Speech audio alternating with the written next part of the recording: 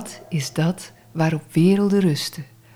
Radio Lila verkent wijsheidstradities uit Oost en West, ontrafelt de spiritualiteit in ons dagelijks leven en speurt in schatkamers van mystieke ideeën. Scherpzinnig en luchtig, diepgaand en compact en op zoek naar geestelijke rijkdom. Welkom bij Radio Lila. Welkom allemaal bij Radio Lila. Mijn naam is Erik Verbucht en vandaag heb ik een gesprek met Wim Leijs, de voorzitter van de Theosofische Vereniging Nederland. Vanwege de coronamaatregelen doen we dit gesprek online, waardoor de geluidskwaliteit jammer genoeg iets minder is dan de opnames die we vanuit onze kleine studio doen. Welkom Wim. Het thema van vandaag is reïncarnatie. Echt het tegenovergestelde van pluk de dag of je leeft maar één keer. En ik vroeg me af, is het geloven in een voorbestaan na de dood niet het gevolg van angst voor de dood? Ja, dat kan in veel gevallen zo zijn. Maar er zijn natuurlijk ook andere argumenten te bedenken om daarin te geloven. Bijvoorbeeld dat mensen contact hebben met overledenen. Of dat zij een rotsvaste overtuiging hebben. Of dat zij het heel onlogisch vinden om aan te nemen dat alles gewoon maar stopt na de dood van het stoffelijk lichaam. En dan heb je de oude wijsheid, de overleveringen, de godsdiensten. Ja, dat zijn toch allemaal dingen die je niet zomaar kan negeren.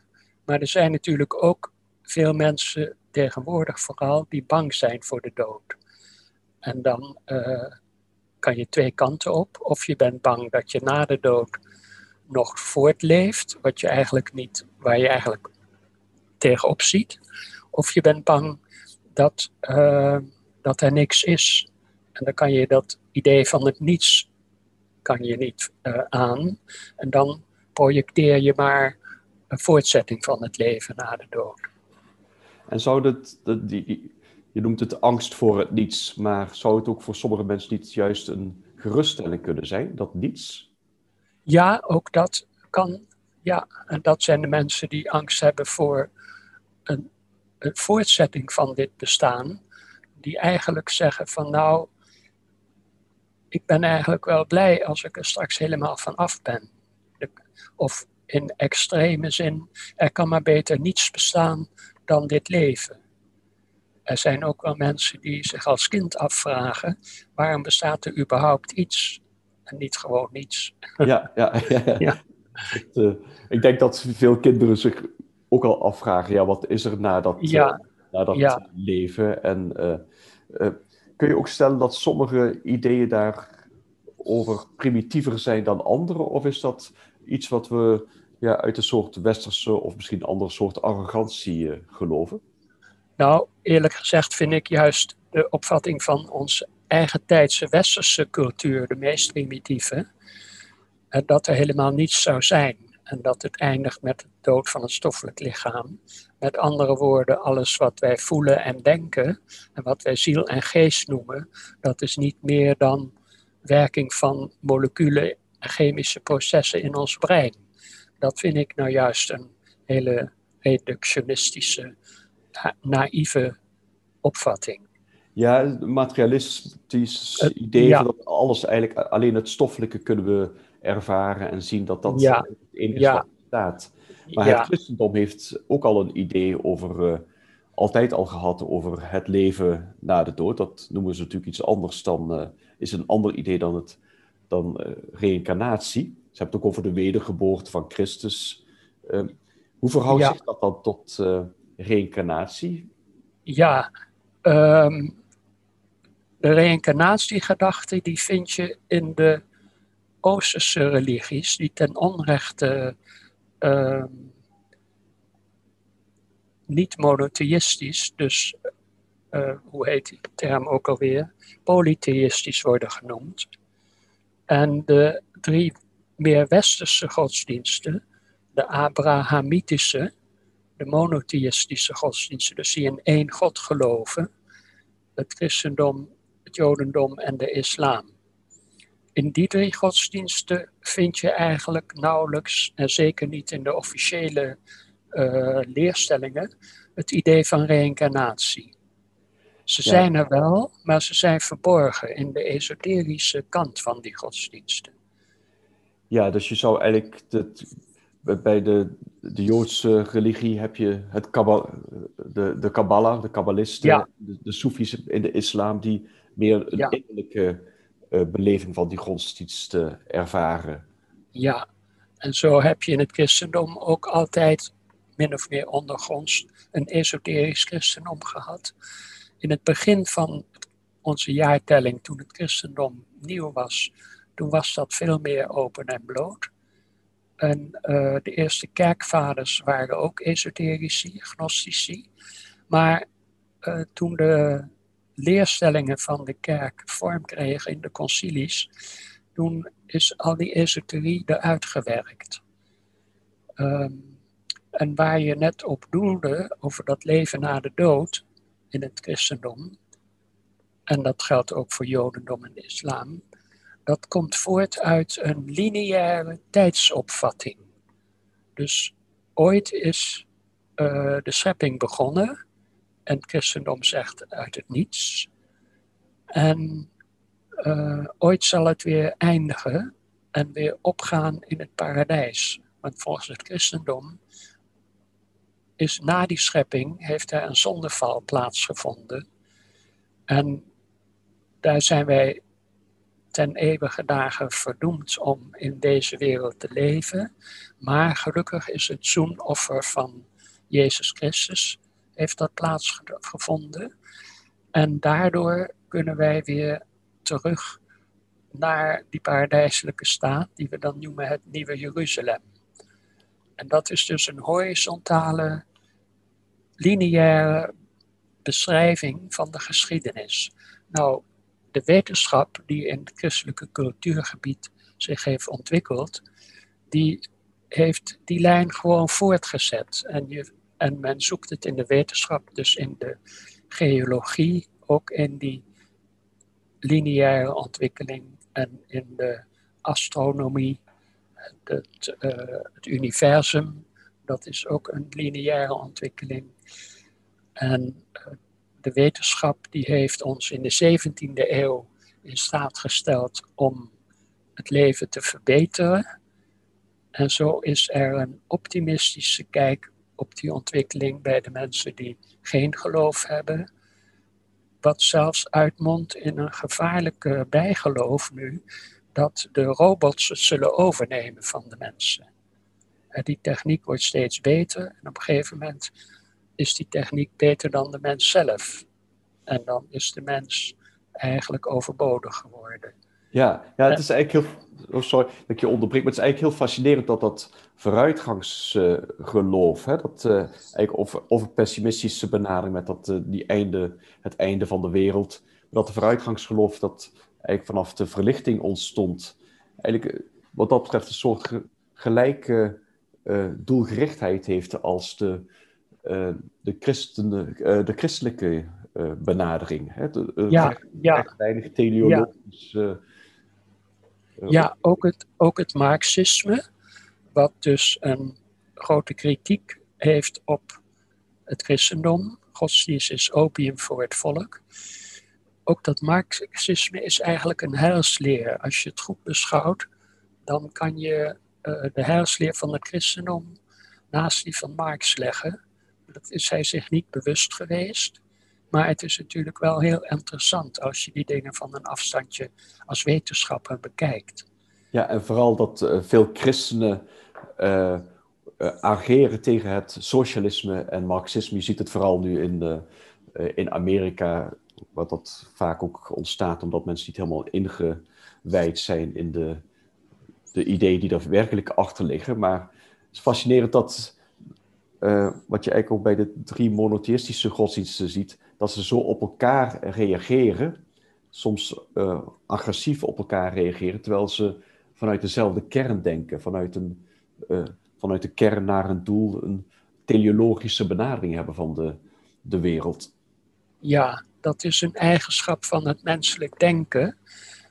Kijk, omdat het onderwerp waar je over nadenkt, dat dijt uit naar alle kanten. Dus je moet dat op een gegeven moment afbakenen. En je moet dan bepaalde principes aannemen. En daarmee verschilt jouw opvatting van die van een ander. Die heeft het anders afgebakend en die heeft andere principes aangenomen. En dan is er strijd. En wie mijn geloof aantast, tast mijn zekerheid aan. En moet daarom bestreden worden. Dat is zo'n beetje het adagium van het grootste deel van de gelovigen. Hè? Ja, de theosofie.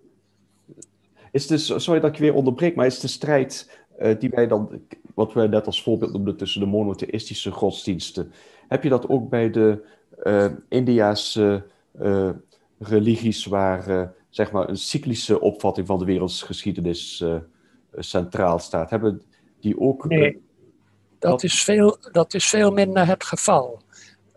De Oosterse mens, ja, die had natuurlijk ook zijn legers en zijn geweld.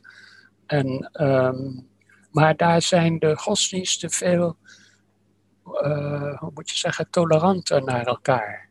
En het is zelfs zo dat een heel belangrijk leerstuk in het Hindoeïsme is dat van de 10 incarnaties van Vishnu. En een van die incarnaties is nota bene Boeddha. Dus Boeddha heeft ook een plekje in het Hindoe-pantheon. Ja, ja. En zo zijn de andere religies. Ja, het Jainisme staat weer heel dicht bij het Boeddhisme. Het Sikhisme is eigenlijk een synthese van Hindoeïsme en islam. En in dat deel van de wereld is er veel minder religieuze strijd, al komt het wel voor. En je ziet nu tragisch in Myanmar, zie je nu heel tragisch hoe de boeddhisten, die eigenlijk heel vredelievend zijn, de moslims wegjagen uit hun land. Ja, ja. En dan zie je in India dat die wankele vrede tussen islam en hindoeïsme, dat die eigenlijk heel broos is. Dat Gandhi, die eigenlijk voorvechter was van dat samenleven van die verschillende religies. En onder de Britten was dat van de hoge hand opgelegd aan de bevolking. Maar na de bevrijding trokken de moslims massaal weg. En waar die 2 religies in India bleven, waren altijd spanningen. Ja. En Gandhi is dus ook vermoord door een fanatieke hindoe die het daarmee niet eens was. En momenteel zie je in India dat het hindoeïsme weer intoleranter wordt naar de islam. Maar goed, dat is dus een godsdienst van de andere familie, van de monotheïstische familie. Ze treden niet zo op tegen het boeddhisme, maar aangezien het boeddhisme zo klein is in India, is dat ook geen gevaar.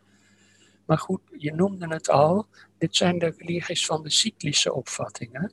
En dat voert ons terug naar het onderwerp van vandaag. En dat is natuurlijk de cyclus van reïncarnatie.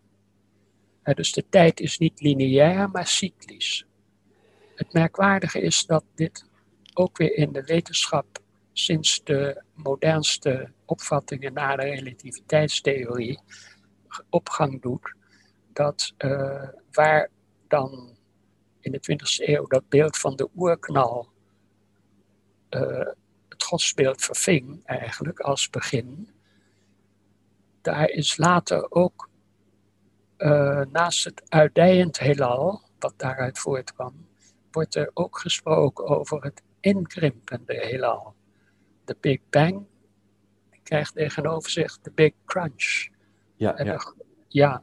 En dat is heel interessant. En dat is een begin van iets wat je in de oude wijsheid, dus de theosofie, maar ook in het hindoeïsme, nog hebt. Dat men zegt, het is één grote cyclische beweging. En die zie je al bij ons in dag en nacht. In de 4 jaargetijden, zomer en winter, in eb en vloed. Maar ook heel in het groot. In het groter dan een dag is een cyclus van een jaar. En groter dan een jaar is een cyclus van een eeuw. Maar goed, dat berust op onze tellingen. Maar nog er zijn cycli nog veel groter dan onze cyclus tussen geboorte en dood. En dat noemt men dan de Manvantara's, de grote tijdperken. En het allergrootste, dat beschrijven de Hindoes dan poëtisch als een inademing en een uitademing van God, van Brahman.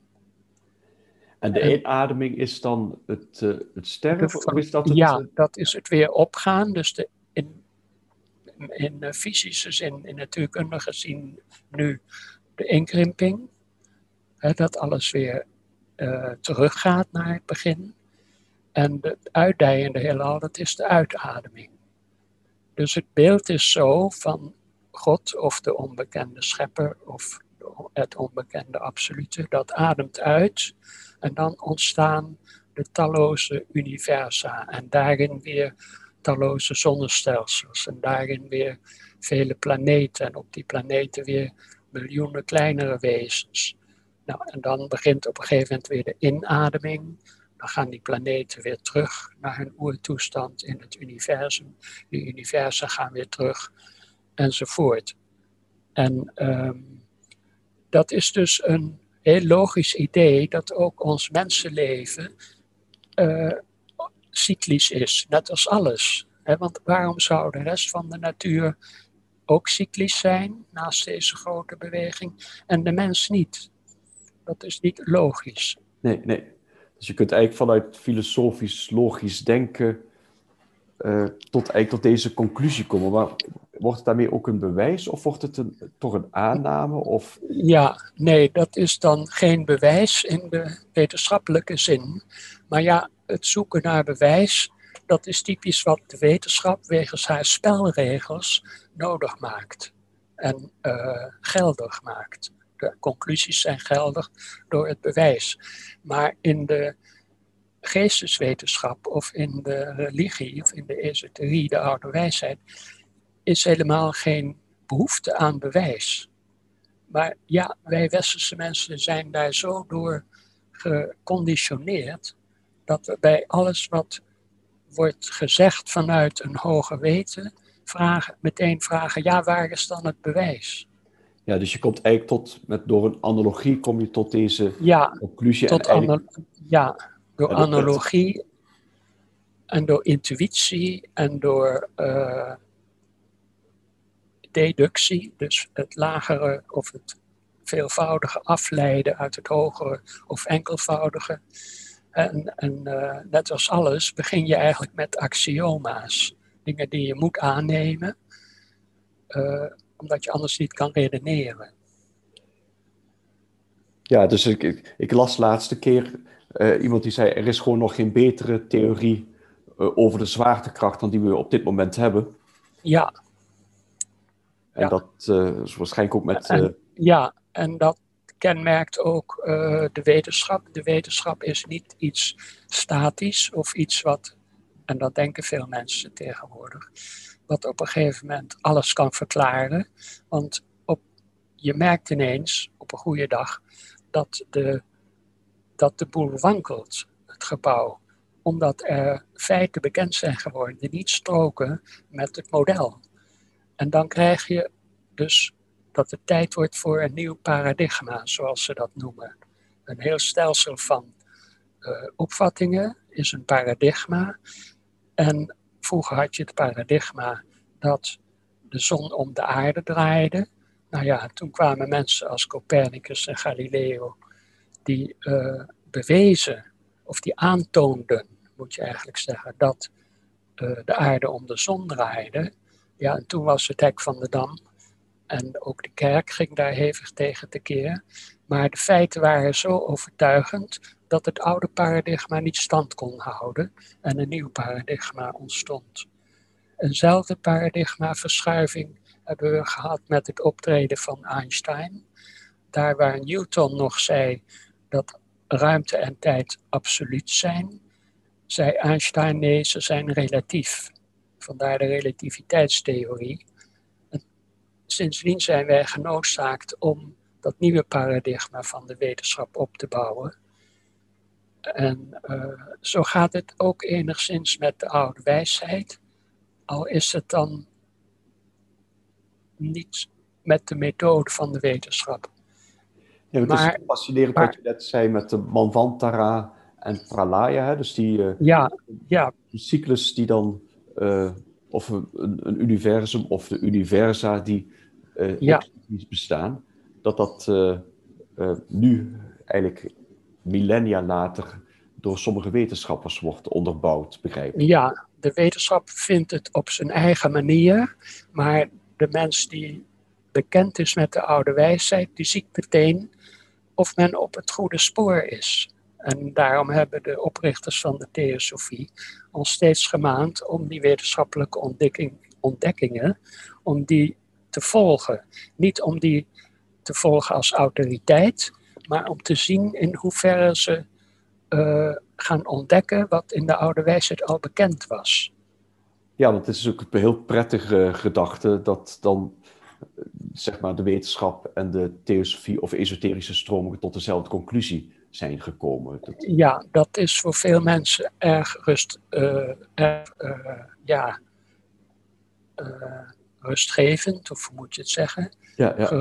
Geruststellend. Want tegenover de beweringen van de theosofie zijn er ook allerlei beweringen uit de wetenschap die vaak niet stroken met die eerstgenoemde. En dat kan mensen aan twijfelen brengen. Dus als er wordt aangetoond dat de wetenschap toch in lijn is met de oude wetenschap, is er voor veel mensen geruststellend. Andere mensen zijn weer zo doordrongen van die oude wetenschap dat ze een dergelijke geruststelling helemaal niet nodig hebben. En dat gaat vooral ook voor de mensen die zelf al enige ontwikkeld zijn in het schouwen. Want het verschil tussen de wetenschap die berust op denken en waarnemen, is eigenlijk de esoterische kennis die berust eigenlijk op schouwen, op zien. En zolang wij niet kunnen zien, geen inzicht hebben, onze intuïtie niet voldoende is ontwikkeld, moeten wij het hebben van hen die wel kunnen zien en ons vertellen hoe het daar is. Net zoals we in de gewone wereld, nadat Columbus Amerika had ontdekt, van hem aannamen dat dat zo was. Ja, dus we berusten ons dan in een andere autoriteit in feite. Ja. En dat is wel een autoriteit die aansluit bij ons eigen gevoel. Ja. En dat is een belangrijk facet. Als dat niet zo is, dan zul je die autoriteit ook weer verlaten. Een andere zoeken. Of je zoekt helemaal geen autoriteit. Dat is natuurlijk het beste. Je bedoelt eigenlijk van dat je het aanneemt totdat er een betere conclusie of een andere conclusie is getrokken uit... Ja, of dat je het aanneemt totdat je het zelf ook inziet en kan bevestigen. Ik vind het heel interessant om er zo over te filosoferen. Maar we zijn eigenlijk bij elkaar gekomen om over reïncarnatie van de mens te praten. Hè? Ja. Dus even dan, zullen we daar meteen op terugkomen. Want in feite heb je die vraag denk ik al beantwoord, maar geloven theosofen allemaal in reïncarnatie? Of is dit... Ja, eigenlijk wel. Het is een van de sleutelbegrippen, een van de kernwaarden in de theosofie. En zo is het geloven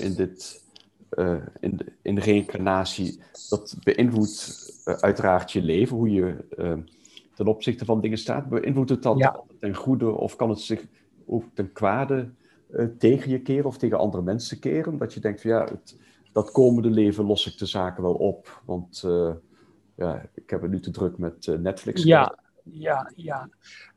Het is zo dat het geloof in reïncarnatie kan mensen ook erg lui maken. Zo van, ik zie er nu tegenop om mezelf aan te pakken op dat gebied.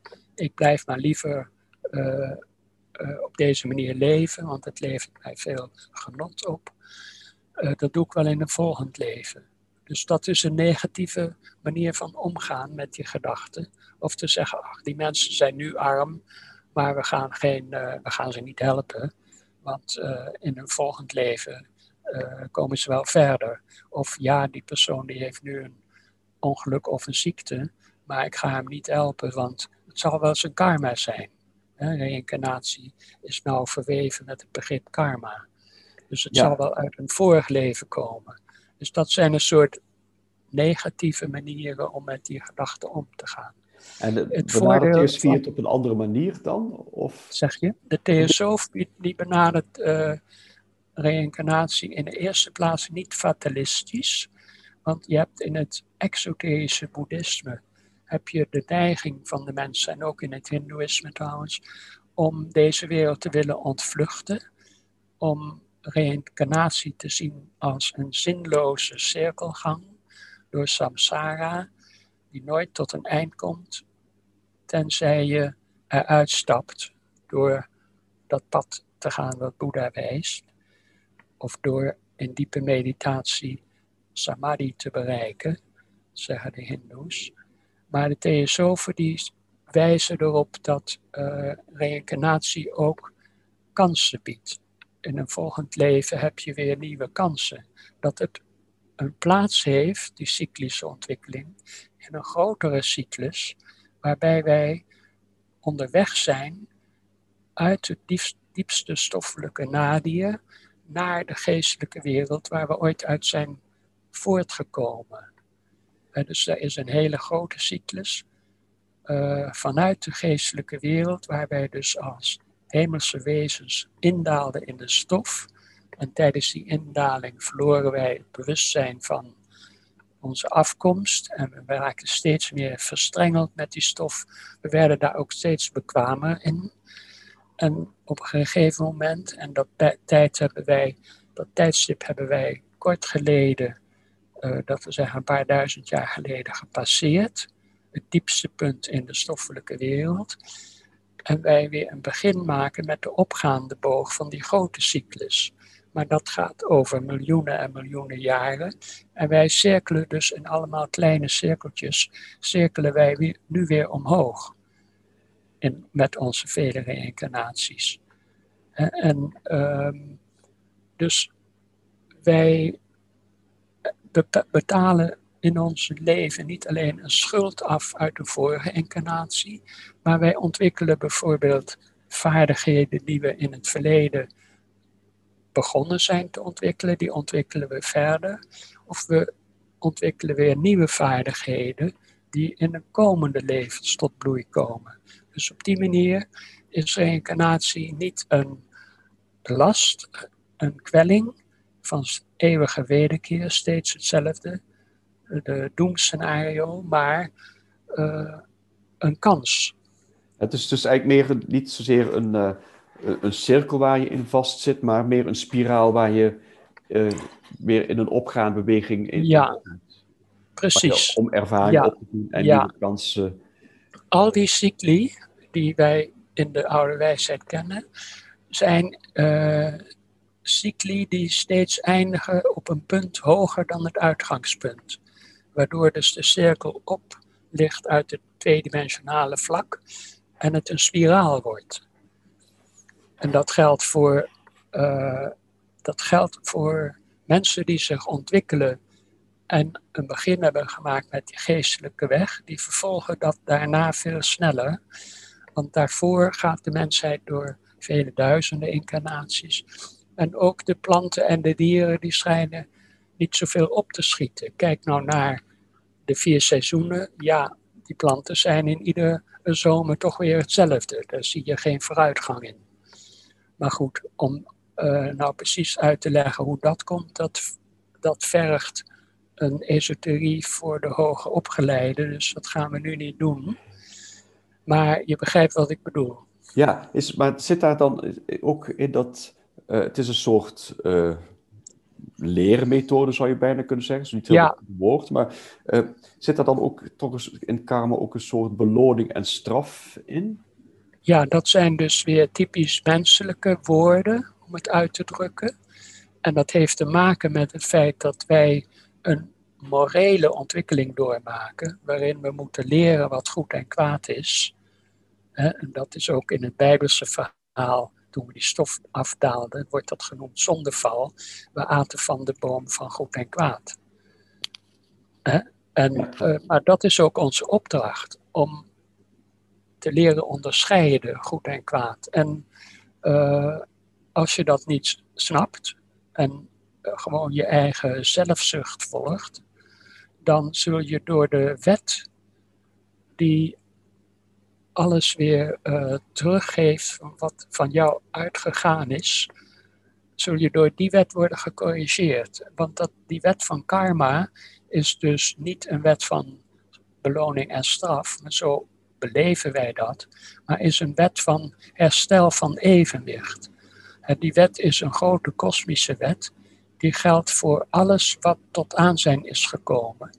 Nou, de drievoudige logos en alles wat het inhoudt is veel eerder tot aanzijn gekomen dan de mensheid. De mensheid is een relatief heel laat product. Dus die wet is veel groter en omvat veel meer, maar op alle gebieden in de werkelijkheid is die wet geldig. En dat is een onverbiddelijke wet. En dat is dus de wet van herstel van evenwicht. Ja, is dat karma dan ook een last waarvan je je moet bevrijden? En, omdat die ons eigenlijk... Nee hoor, nee.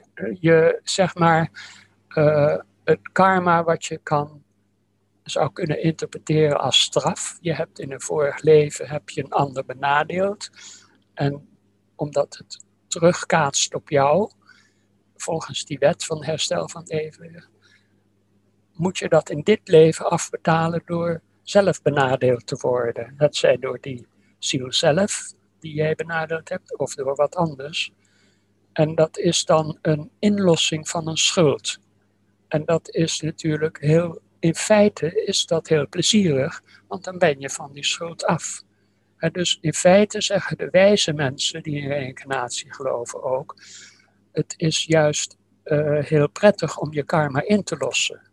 En want zolang het niet is in te lossen, blijft er toch een muur of een helling waar je tegenop moet, of een berg die je moet beklimmen. Dus doe dat nou maar en ga niet morren tegen je lot.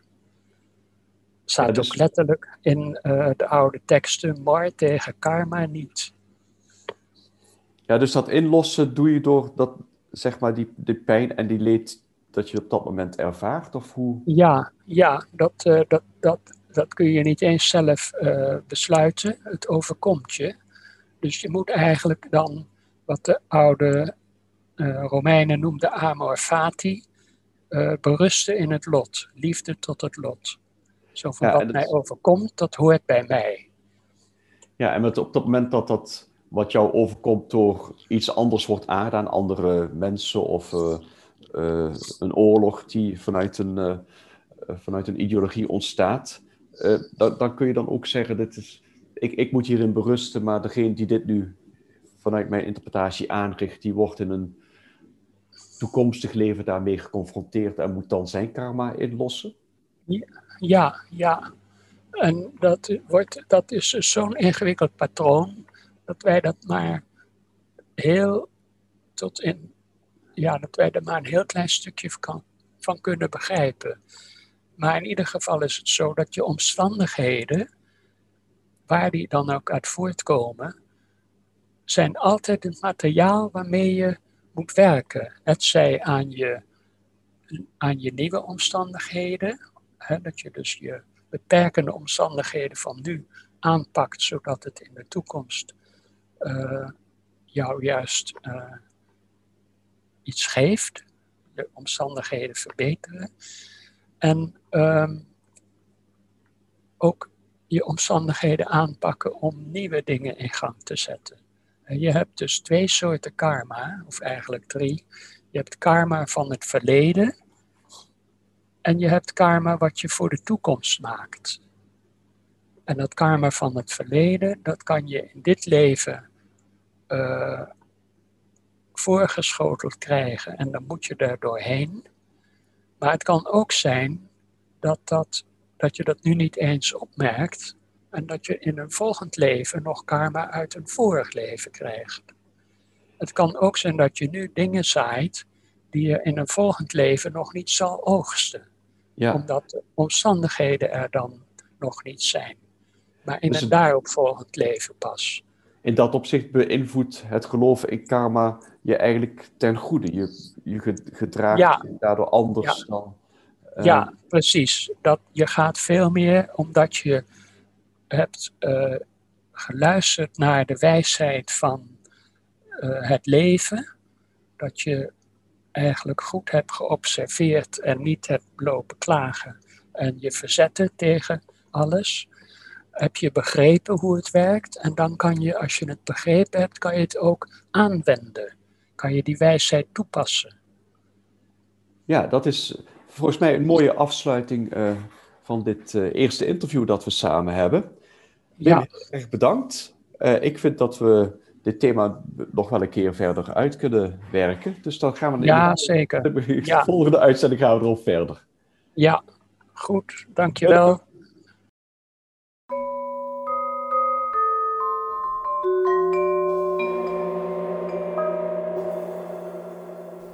Tijd voor yoga-filosofie. José van der Loop neemt je mee in de diepgaande wijsheid uit de oude Indiase tradities. De Yoga Sutra's van Patanjali. De yoga-aforismen van Patanjali kan je zien als de basistekst op het gebied van Raja Yoga, waarin op briljante, systematische wijze een geestelijke weg wordt beschreven die leidt tot bevrijding en verlichting. De kern van deze sutra is het stilzetten van de wijzigingen van het denken, en als dat is gerealiseerd, dan kan men in het absoluut bewustzijn opgaan.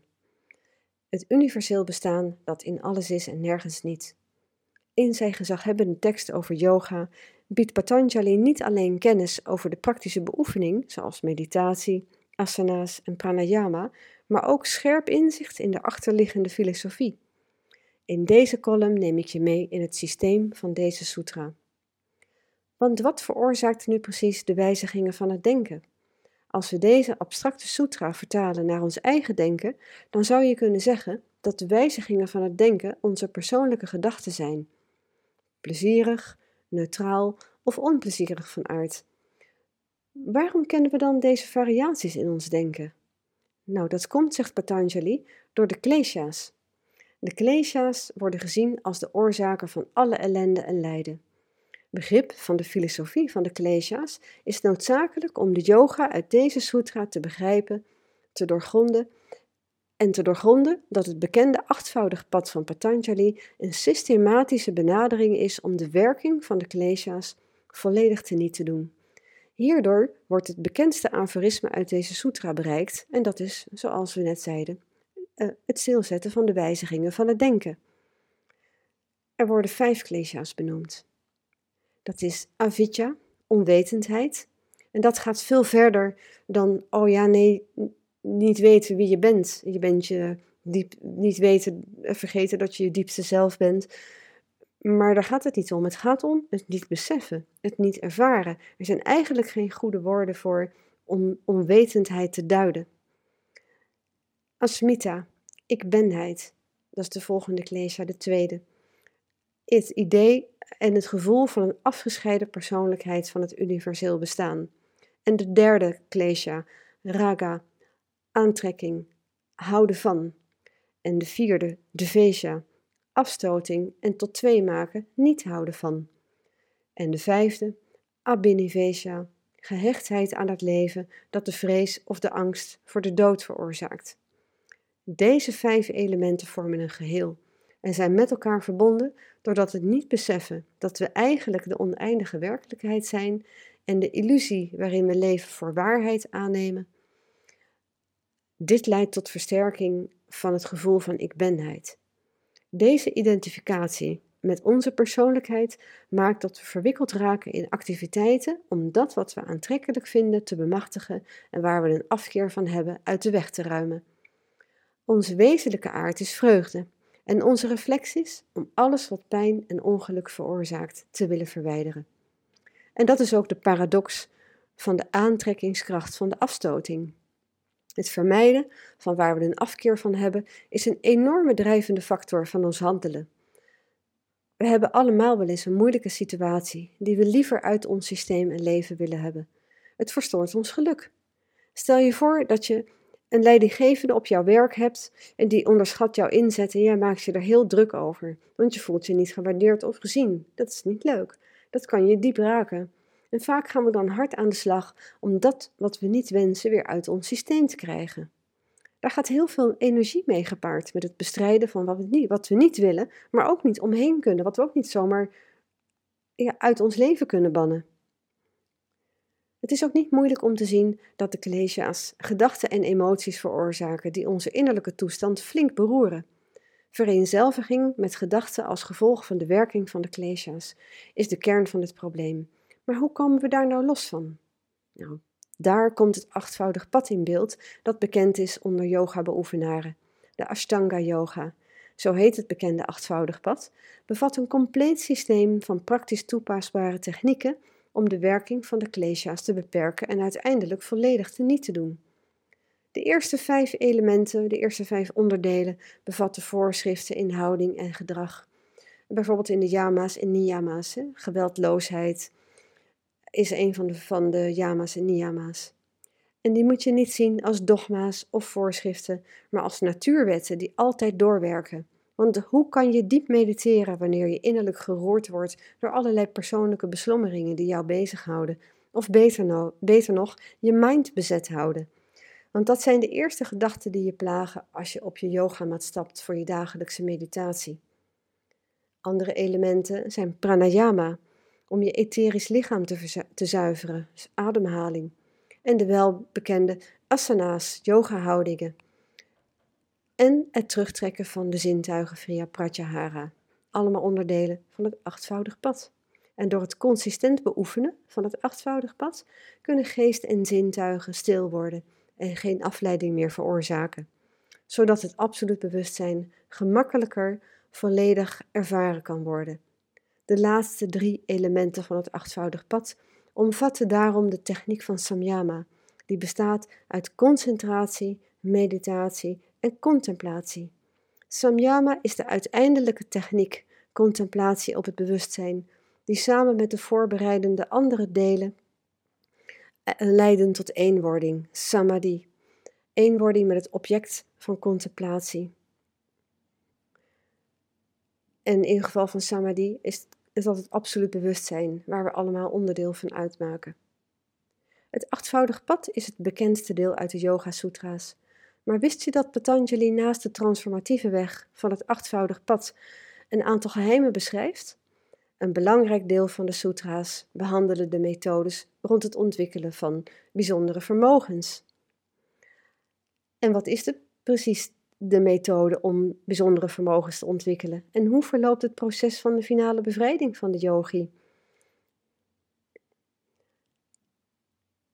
De prachtige sutra Ishvara Pranidhana is ook zo'n mooi bewaard geheim. Het beschrijft de bhakti-yoga-weg van liefde en overgave aan God of bewustzijn. En de gevorderde beoefening ervan is een directe weg naar zelfrealisatie of verlichting op zichzelf. Een andere directe weg naar zelfrealisatie die Patanjali beschrijft, is meditatie op het heilige Om. Want de hele wereld is geschapen en wordt in stand gehouden door trilling. En Om is het allesdoordringende geluid van het bewustzijn, van God zelf. En daarin vinden we ook de beginselen van mantra-yoga. In hoofdstuk 1 van de Yoga Sutra's zijn overgave aan God en meditatie op Om met elkaar verbonden. En dat is gelijk het geheim. Want door liefde en overgave, of door met liefde en overgave Aum te reciteren en je daarbij te richten op het absoluut bewustzijn in jezelf, met gevoel, kan je ziel zich verbinden. En dan kan het absolute ook bij jou komen. Want het is de aantrekkende kracht van liefde en devotie die je ziel en het absolute naar elkaar toetrekt. En dat is de sleutel. In het 3e deel van de Yoga Sutra's spreekt Patanjali nog over supranormale krachten, de siddhis. Bijzondere vermogens die worden verworven door yoga-beoefening en de daarmee gepaardgaande bewustzijnsontplooiing. Ze worden ook wel bloemen langs de weg genoemd. De ware yogi laat zich op het steile pad naar eenwording met het absolute natuurlijk niet afleiden door bijzondere vermogens zoals helderziendheid, levitatie, bijzondere krachten en het uiterlijk aanzien dat hierdoor verkregen kan worden. Maar de methode om siddhis te verkrijgen is samyama, de gecombineerde en gelijktijdige beoefening van dharana, dhyana en samadhi.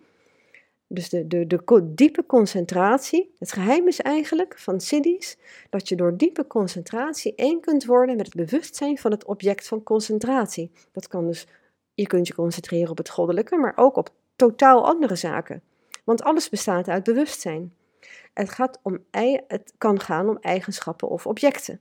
Zo kan samyama op een eigenschap als vriendelijkheid de sterkte van het vermogen van vriendelijkheid in jezelf oproepen, of kan de sterkte van het vermogen verkregen worden. Door samyama te verrichten op de slokdarm kan honger- en dorstgevoel ophouden. En door samyama te verrichten op een olifant verkrijgt de yogi de kracht van een olifant. Zo staat beschreven in deze sutra. De sleutel is dat de yogi door samyama op een object kennis verkrijgt van de ware aard van dat object.